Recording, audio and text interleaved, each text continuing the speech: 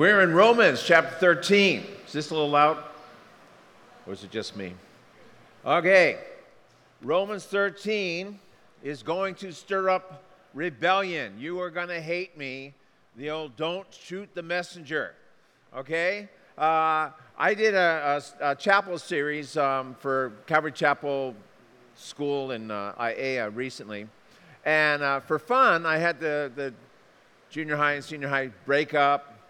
So one's on this side, girls and boys, one's on this side. And I want to ask them, okay, debate amongst yourself, which is worse, lying or hating? And they're confused. They're looking at each other and they go, well, they're both wrong. That's right. They both need forgiveness. Which is worse, gossiping or laziness? And to relate to youth, I said, like not doing your chores. And again, they go, well, gossiping probably hurts more people, but they're both wrong. They're both sin. How about stealing or cursing? And literally, I saw kids go like this. When I said cursing, like, oh, he's talking about me. And I'm thinking, you're Christians, right? So which is worse? And of course, by now they're going, well, they're both wrong. They're both sin. They both need forgiveness. So finally I said, hey, this is a trick question. Which is worse, rebellion or witchcraft? And I go, why is that a trick question? They're both wrong. Well, because they're both one and the same in God's sight. God said to King Saul that rebellion is as the sin of witchcraft. So you think you're so cool as a rebel? God says, you look like a witch to me. That was shocking to me because I grew up idolizing Johnny Yuma. Was a rebel. Anybody remember that TV show? I thought it was so cool. Okay, 2 people, 3.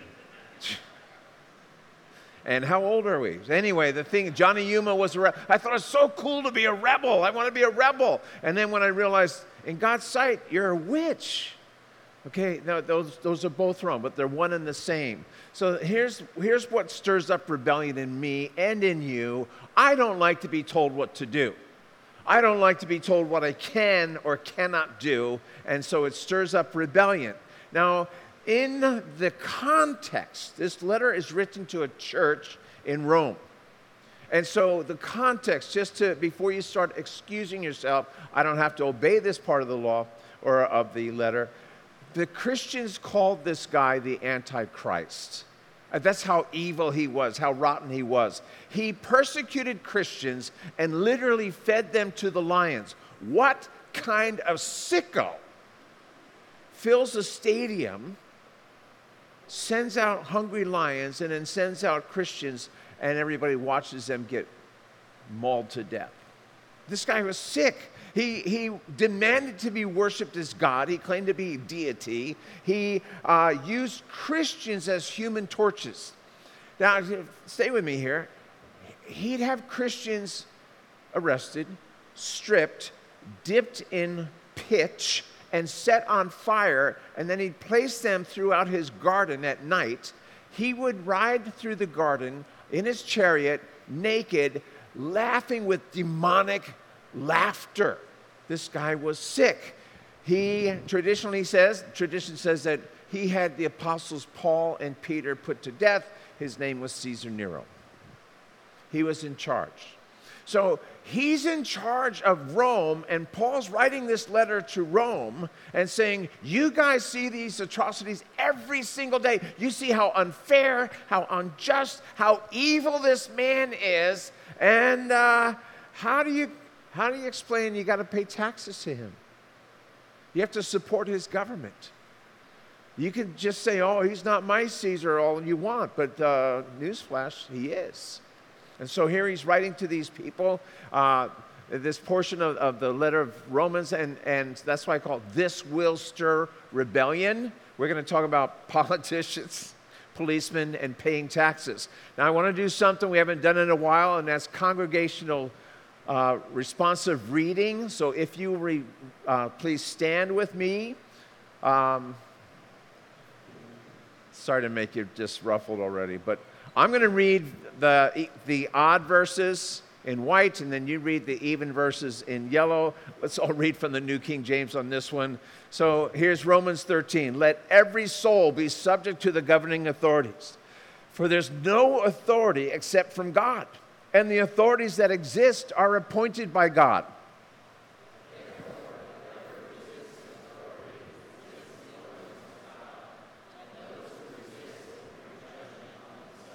Ouch. Verse 3, for rulers are not a terror to good works, but to evil.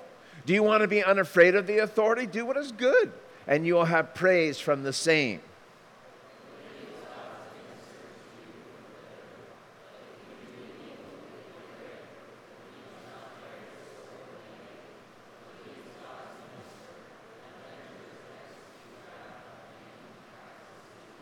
Thank you. Verse 5. Therefore, you must be subject, not only because of wrath, but also for conscience sake.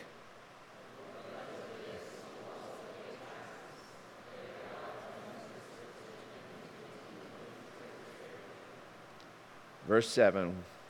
Render therefore to all their due, taxes to whom taxes are due, customs or import taxes, to whom customs, fear to whom fear, honor to whom honor.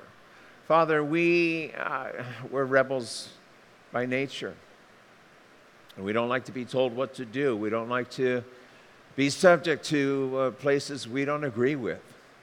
But we ask that you would explain your word, and you would bless not only the reading of your word, but the carrying out, the applying of it in our lives. In Jesus' name, amen. All right, please be seated. And notice that 3 times we're told in these just 7 verses, a rule of Bible study is when something's repeated, it's for emphasis. So 3 times we read, they are God's ministers for you. This is something God has in place, and you don't want to go against it. So there's 3 basic biblical institutions. The first one is the family, and this is where the family watches over the family members. The second one is the one we're talking about today. It's the government. The government is to watch over its citizens. The third biblical institute is the church, where the church watches over its members. So here's something that guys, because from the beginning, you're going to have a lot of questions, all right? And Pastor Chuck Swindoll shared this, and I thought, man, this is a gem. So I quote from Pastor Chuck Swindoll, this is not a passage of what happens when a government goes wrong, but when Christians are the wrong kind of citizens. So there's many negative examples of government in the Bible. You could probably think of several right offhand. How about Samson? Samson was immoral. He was dare I say it, the President Clinton of his day, carrying on sexual immorality right while in office. This guy is notorious for chasing prostitutes, and yes, it was a downfall. Then there was King Saul. A great story, or a sad story, is when King Saul had this guy named Doeg, one of his soldiers, kill off the entire priest population of the priest city of Nob, N-O-B. Remember, David went there running for his life, and he got the showbread, and he got Goliath's sword. Doeg was there. He go, hey, what's going on? And he tells King Saul. King Saul says, kill them all. That's called a corrupt government. Then you have King Manasseh, the longest reigning king in the New Testament, in the Old Testament. 55 years of bloodshed. Cruel. How would you like to be in Jerusalem when he's at the helm? Then you have King Ahab, Queen Jezebel, his wife. This just crazy what they do. Remember, Elijah, the prophet, was running for his life from Jezebel. God was sovereign over all those situations. God was in control. Now, my problem is I see it there, and I go, yeah, but that was then. What about now? Is he still in control? So Romans 13 is about 2 things. First, it's about the sovereignty of God. And then secondly, it's about our responsibility as man. So the sovereignty of God, watch this, in Psalm 29, verse 10, one of my favorite verses. The Lord sat enthroned at the flood. This is during Noah's time. He's up in heaven, sitting at the throne in complete control. The Lord sits as king forever. So the picture is here on earth during the flood, it was total chaos, total confusion, mass people dying and stuff. But in heaven, God was in total control. He sat as king. Here's another one. In Proverbs 21, verse 1, it says, the king's heart is in the hand of the Lord. And like rivers of water, God turns it wherever he wants. That's why we can see a king change his mind overnight when God's people are praying, because God can do that. Now, our responsibility is the part, what do we do with those in authority? Are we subject to them? And so it says we're really to be model citizens. That's what this is all about. Operating in wisdom. How about humility? Christ-likeness. Now, that doesn't excuse us from praying for them, because what's interesting about the responsibility of man is that famous verse in 2 Chronicles 7:14. If my people who are called by my name, so this is not for unsaved, this is for God's people.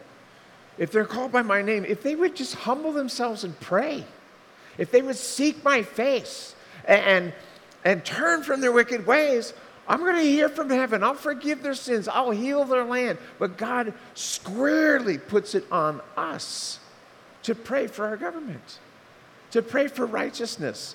So our outline this morning is simple. We're going to talk about politicians, we're going to talk about policemen, and then our favorite subject, paying taxes. So politicians. It says here that they were appointed by God. And that's great when everything's groovy and you're getting money from the government. But what about when you're going through some crazy times and it's the government's fault? How do you think Joseph and Mary felt? A very pregnant Mary. When Caesar Augustus says, you know what, I want a worldwide census.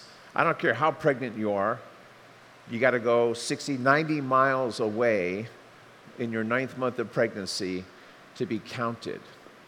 Don't you think they question God's control of the situation as they're walking or riding a mule for all that time and just going, how could God be in control of this? How could a God of love expect us to do this? But God was in control. He was actually using Caesar Augustus to get his people where he needed them to fulfill promises and prophecies that were hundreds of years old. How about when Pontius Pilate talked to Jesus in John chapter 19? Pontius had an attitude. Pilate goes, hey, you know who you're talking to? Let me quote it for you. In verse 10 it says, are you not talking to me? Come on, do you know who I am? Don't you know that I have power to crucify you? I have power to put you to death or to set you free. I have the power. And Jesus answered this, you could have no power at all against me unless it had been given to you from above. Jesus acknowledging God's in control. God placed you there, Pilate. God knows what he's doing. In this case, his Father. Any exceptions to this? Is it ever okay to have a godly rebellion? Is it ever okay to just go against what the government says? Well, there's a lot of examples in Scripture. How about in Exodus chapter 1, where the Pharaoh told what were they called? Not the handmaidens, the delivery girls. The midwives. What were their names? One was named Pua. She's in the Bible. And the midwives said, we're not going to kill those kids. Because he said, more than drowning, he said, kill the male children as soon as they're born. You're there, just kill them. And they said, nope, we're not going to do that. Because they feared God more than they feared man. How about in this case, in Peter, when he was arrested for preaching the name of Jesus Christ? And the council goes, hey, you know what, you can't do this anymore. You can't talk about Jesus anymore. Do you think that'll come to America? Do you know why it'll come to America? It'll be considered hate speech. We'll get into this pretty soon in the weeks to come about, hi, I'm Mike, what's your pronouns? I don't know if you've heard about this. It's going to be the hottest thing of the 2022. And if you're against it, it'll become hate speech. If you're against people changing their pronouns. Don't call me a he or she, call me a they. Call me a them. Babies are now called they-bees. That's just coming attractions. And if you're against it, it's going to be hate speech. So it's coming. And here Peter's answer goes, I don't know. You decide for yourself, but we got to obey God and not man. We will preach the name of Jesus Christ. So then there was Shadrach, Meshach, and Abednego. Remember them? In Daniel chapter 3. Was it chapter 3? It's in there. It is written. Where the king goes, I want you to worship me. I want you to pray to me. That kind of thing. And they said, no, we're not going to bow to you. We only worship God. We're not going to worship you. And so he brings them before him and says, do you know who I am? You're supposed to bow. You're supposed to worship me. You go, no, we're not going to worship you. Okay, heat up the fire 7 times more. They got thrown in the fire because they wouldn't bow. They went against what the government said because the government was going against what God said. So, what about when politicians are got into office by voter fraud? Pennsylvania. I don't know what all went on or what didn't. But to say, well, he's not my president, newsflash, he is. You know what I think happens when someone gets in by voter fraud? I think God is disciplining his people. I think we're reaping what we've blown, reaping what we've sown. But I can tell you this, God is in total control. He knows exactly what he's doing. All right, so now we go to the policemen. What about policemen? So what about if there was no policemen, how confusing would it be to drive through Honolulu where nobody obeys traffic lights, nobody obeys stop signs? They're here for us to enforce the law. That's what this is all about. What about those who are called to stop fights? See, years ago, I was trained to work on surfboards by a guy named Dave Ronk. He owned a surf shop. It was right behind Chun's store over here. And he showed me how to work on surfboards, and then eventually he got out of the business and became a cop. While a cop, he responded to a domestic argument. He found the husband who was threatening the wife. He found him hidden in a box in the closet. He was a smaller guy. The guy jumped out, grabbed Dave's gun, and shot Dave and killed him. But that guy was arrested and taken away, and that wife was extremely happy to call the police who spared her life. Now, she's obviously sad Dave lost his life. But when there's fights and stuff going on, who do you call? Well, the police. That's what he's talking about here. Then there's some people, Christians, non-Christians, who give cops a bad rap. Have you ever done this? You ever get a ticket and go, oh man, don't you have something better to do? Shouldn't you be doing something better? Listen, I've been driving since I was 16. That's like 190 years. That's a long time. I've gotten 1 speeding ticket. You ever do that? Man, does it stir up rebellion. And it was back, I was coming home from a prayer meeting in Mililani, one of our Ohana groups. I mean, who's behind this? But it used to be coming down the hill, and I was driving my wife's new car, so I wasn't used to it. But it went from 45 to 35 to 25 in like 10 feet. Remember those days? And so there's a cop waiting for me behind the bushes. I'm not kidding. And he comes out, and everything in me, don't you have something better to do? Would you make it your quota? Do you know they changed the speed limit now? See, I was just ahead of my time. That's all. But the thing is, it just stirs this thing in you where, oh, yeah, well, you got busted. I told people, I said this in a sermon once, Christians shouldn't have those radar detectors in their car because you should always be going the speed limit. This is before I got the speed ticket. One guy was furious with me. He didn't come up to me. He came up to one of the pastors and goes, man, he shouldn't be talking about radar detectors. Why don't you just go the speed limit and you won't be worried about it? That's all he's saying. Now, how about this? Sometimes a cop is there to save your life. Growing up, I don't know if you had this, we had a family that was very close to us. They lived right around the corner from us. They had a mom and dad and 6 kids. We had a mom and dad and 4 kids, and we'd go on vacations together. So we're going from Bowie, Maryland to to the East Coast to the beach. It's late at night. We're driving along. And Mr. Daly was in the front car, and he gets pulled over for speeding. And the cop said this: "We just covered a really bad car accident where several people died. You need to slow down." He didn't give him a ticket. And Mr. Daly goes, "Thanks, officer. I'll drive more carefully." Cops are there for you. Are there bad ones? Yeah. There's occasional Barney Fife. Remember him from Mulberry? Just on a weird trip. But most of them are pretty good guys. So for the policeman, it says he doesn't bear that sword in vain. This is a reference to capital punishment. They would use that to kill people.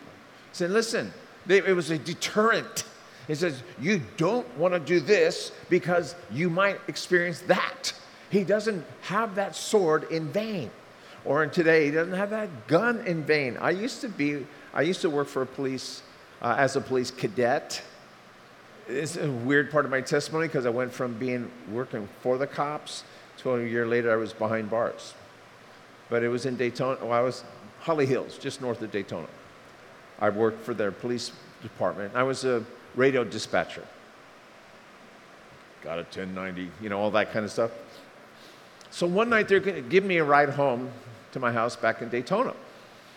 And on the way, so I'm in the back seat, and on the way they get a call for this, some garage was being stolen, or things in the garage were being stolen, and we just fly there.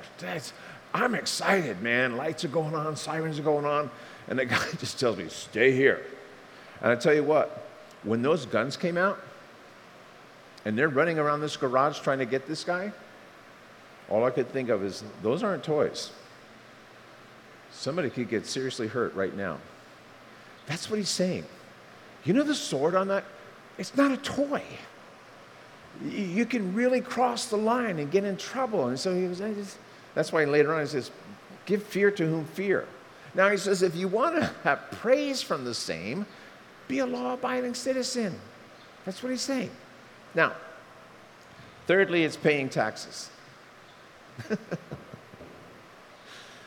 Is this your favorite subject? It's only your favorite subject if you're getting a tax refund, right? So for paying taxes, he says, do it for conscience sake. You go, well, what does that mean? Did you know this? Did you know that the IRS has a conscience fund? I read that in a commentary this week, and I go, I don't believe that. I'm kind of skeptical. So I looked it up on Google, which you can trust with everything. And Google says the IRS, Internal Revenue Service, has a conscience fund. And they get buku dollars every year. And then they have letters that go with it. Here's a letter. And supposedly, I just became a Christian. He sends in a check. He says, I just became a Christian. Here's $175 I owe in back taxes. So that'll go in the conscience fund. Often they're anonymous. Then he goes, well, if I still can't sleep, I'll send in the rest I owe. So he says it's for conscience sake. It's for conscience sake. So when I worked on surfboards, I did this for years. It's piecework. I'm a subcontractor. Some places took out the taxes, but usually I would just say, okay, I just did however many boards and got this much money, and I owe this much in taxes. And the guy's watching me do this one day. And he goes, why are you claiming all that? Because his reasoning is, nobody knows. The government doesn't know. They don't care whether you did 4 boards today or 10. So why are you claiming 10 when you could just do 4 and kind of fudge? I say, well, it's for my conscience. You know, a good conscience has a good pillow. I sleep good at night when I know I'm not running from anything. Now, for those who don't pay taxes because we feel we're so justified in what's going on. So someone says, I don't pay taxes because tax dollars go towards abortion. Hey, you got me there. I think it's disgusting. We just had our the 50th anniversary of abortion in America, or legalized abortion, and millions of babies are gone because of this. Not only that, we're paying for abortions in other countries. I think it's disgusting. But my Bible says pay taxes. How about this one? I don't pay taxes because of what's going on in the Texan and Mexican border. Man, you got me. One newscaster the other night said as many as 2 million people have illegally crossed into America. Not just Mexicans, talking terrorists, sex offenders, sex traffic, drug traffic, fentanyl, which is manufactured in China, shipped into Mexico, processed in Mexico, crossed over the border, and sold to our kids, are dying. Tons of them. If you have fentanyl the size of 2 grains of salt, it's enough to kill you. Pastor Mike McIntosh of the Calvary Chapel in San Diego, his 18-year-old grandson overdosed on this. This stuff is crazy. Just coming across the border, no problem. And so you go, I don't like what's going on down there. This isn't America anymore. I'm not going to pay my taxes. It says to pay your taxes. How about this one? I don't like the educational system. I don't like it either. They're basically poisoning the brains of our kids. I don't know if you read about the people that, I think it was kindergarten, first grade, whatever, telling the kids, without the parents' permission, about the use of pronouns. This is the hot topic this year. And that, I don't know, maybe you're a girl, but maybe you're really a boy. So one mom said her kid came home crying as a girl. She goes, am I going to turn into a boy? And I don't like what's going on in our educational system. I don't like how they're taking away our history and what really happened. And I don't like, so I'm not going to pay my taxes. Well, it says to pay your taxes. I don't like paying for sex changes in the military. No wonder our enemies laugh at us. You guys are stupid. You have it all mixed up. You're more concerned about, sex change than you are about securing your border. And you go, okay, I'm not going to pay my taxes. That's called rebellion. Here's another one. They cut off our gas supply. Just over a year ago, our gas was under $2 a gallon. Now it's pushing $5 a gallon in a year. 1 year. We used to be dependent or self-dependent on oil ourselves.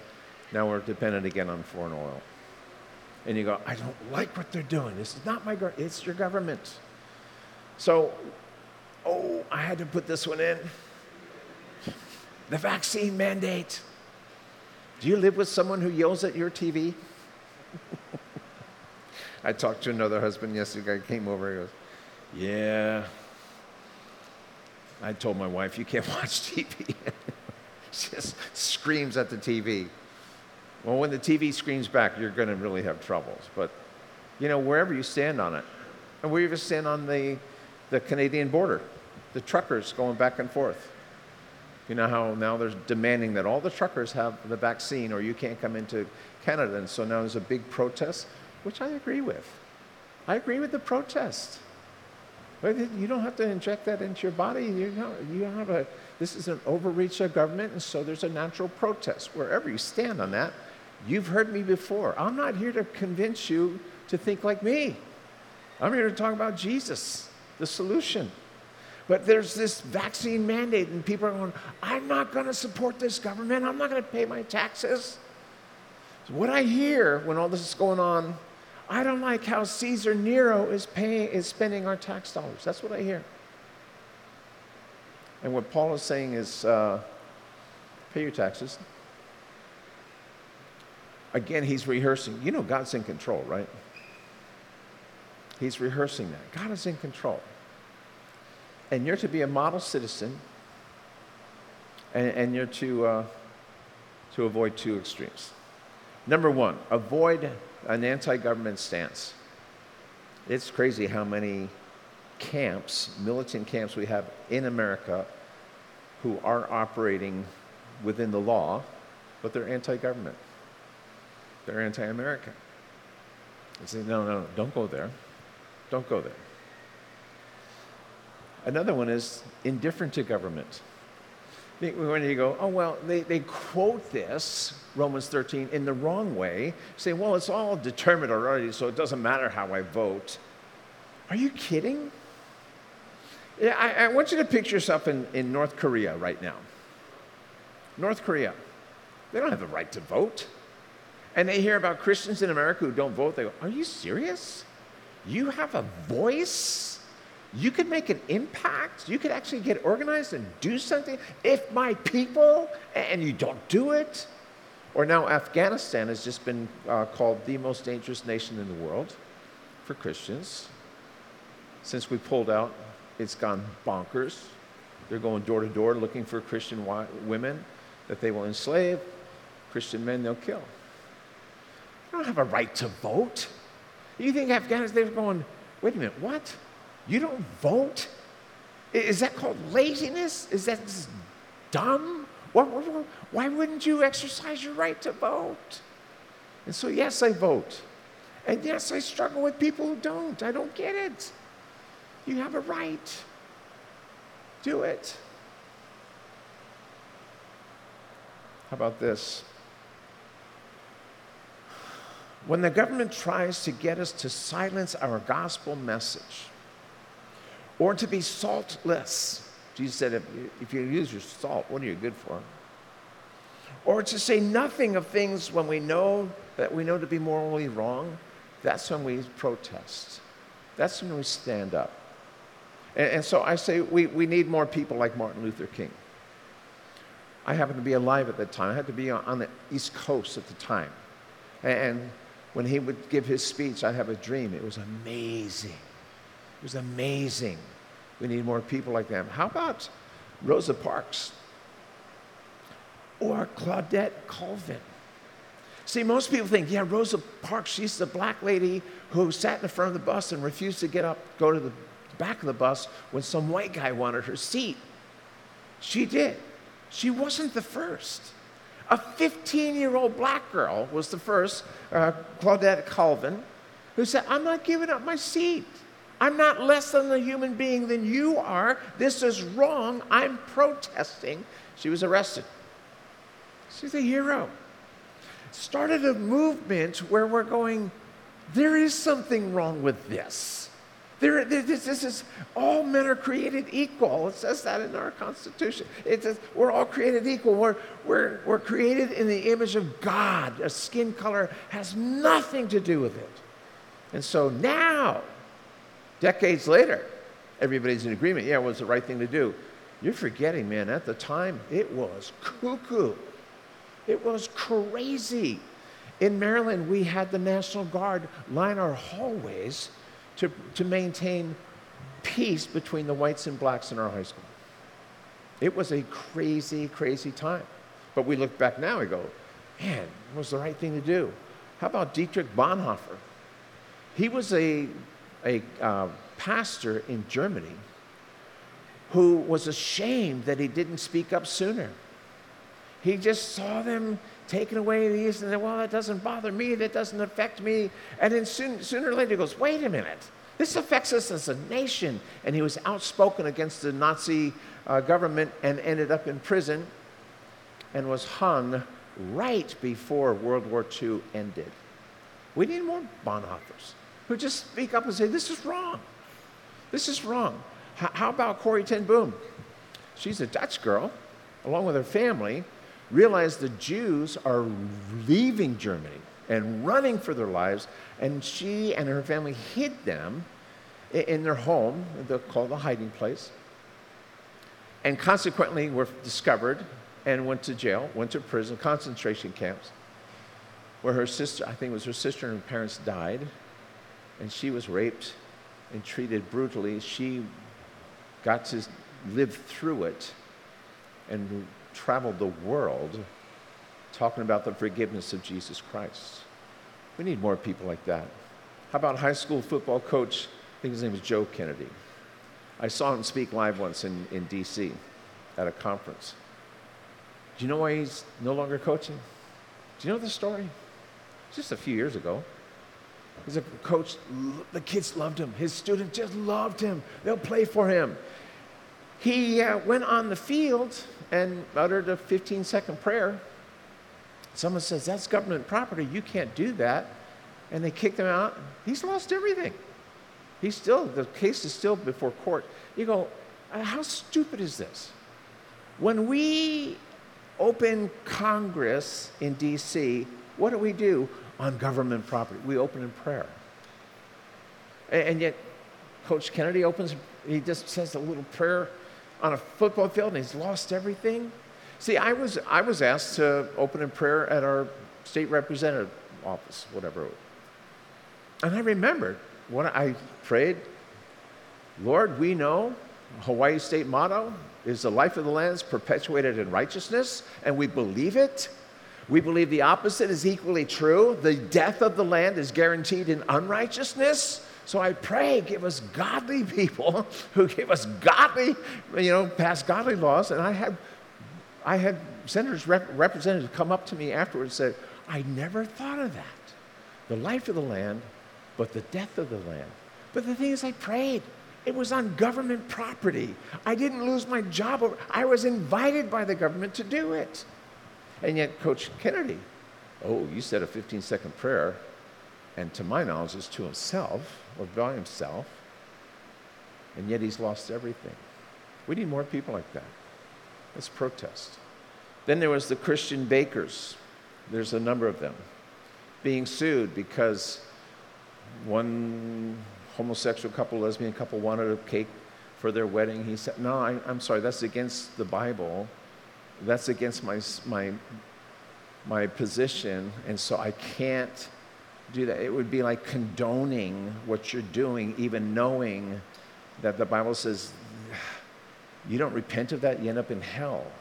And so I'm trying to help you understand where I stand. Another one wanted to order a cake because he had just transgendered. And they go, no, I'm sorry, I can't do that. And this is why.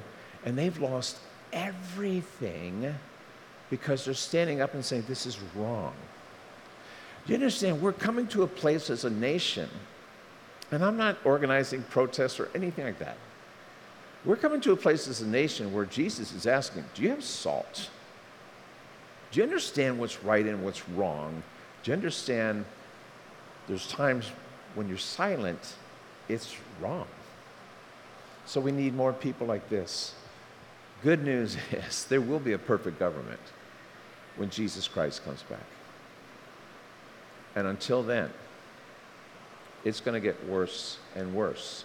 Matter of fact, the Bible says there's going to be a man of peace who comes on the scene, very likely to be a homosexual, because it says he won't go for the natural affections of man.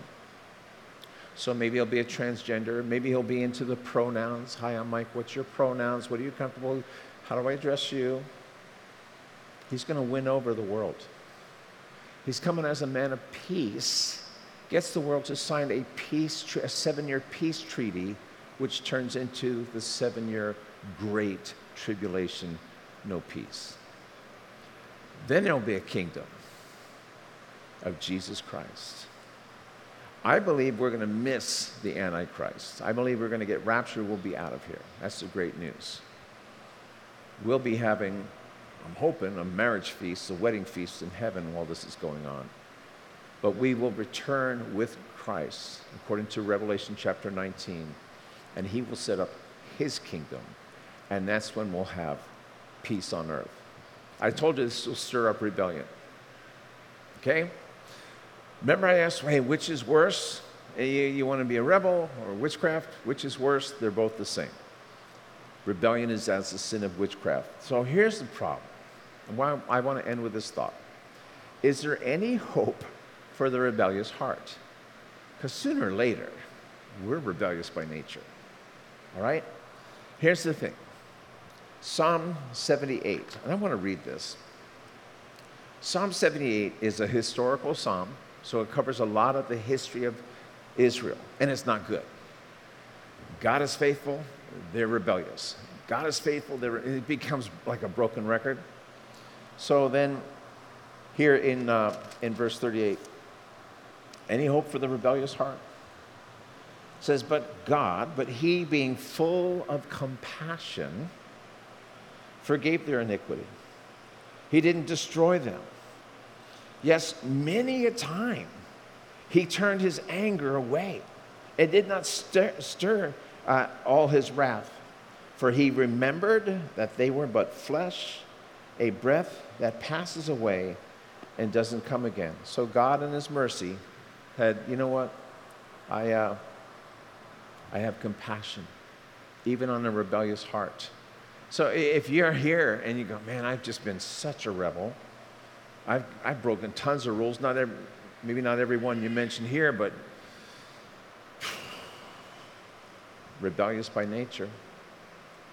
I'd like to get right with God. And this is a verse, I want to close with this.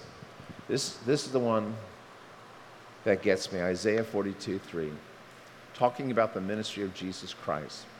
He says, a bruised reed he will not break off. Now, the reed of those times is like the stick with a hot dog on the end that you see in the water's edge. And a bruised one is broken off, busted off. It's just limp. And he said, it doesn't come up there and go, get out of here, just finish the job. No, he wants to support that bruised reed and make it strong and healthy again. And I love the wording of this one. A smoldering wick he will not snuff out. That means a candle that's just, the flame is out. There's barely an amber, just a little tiny spark.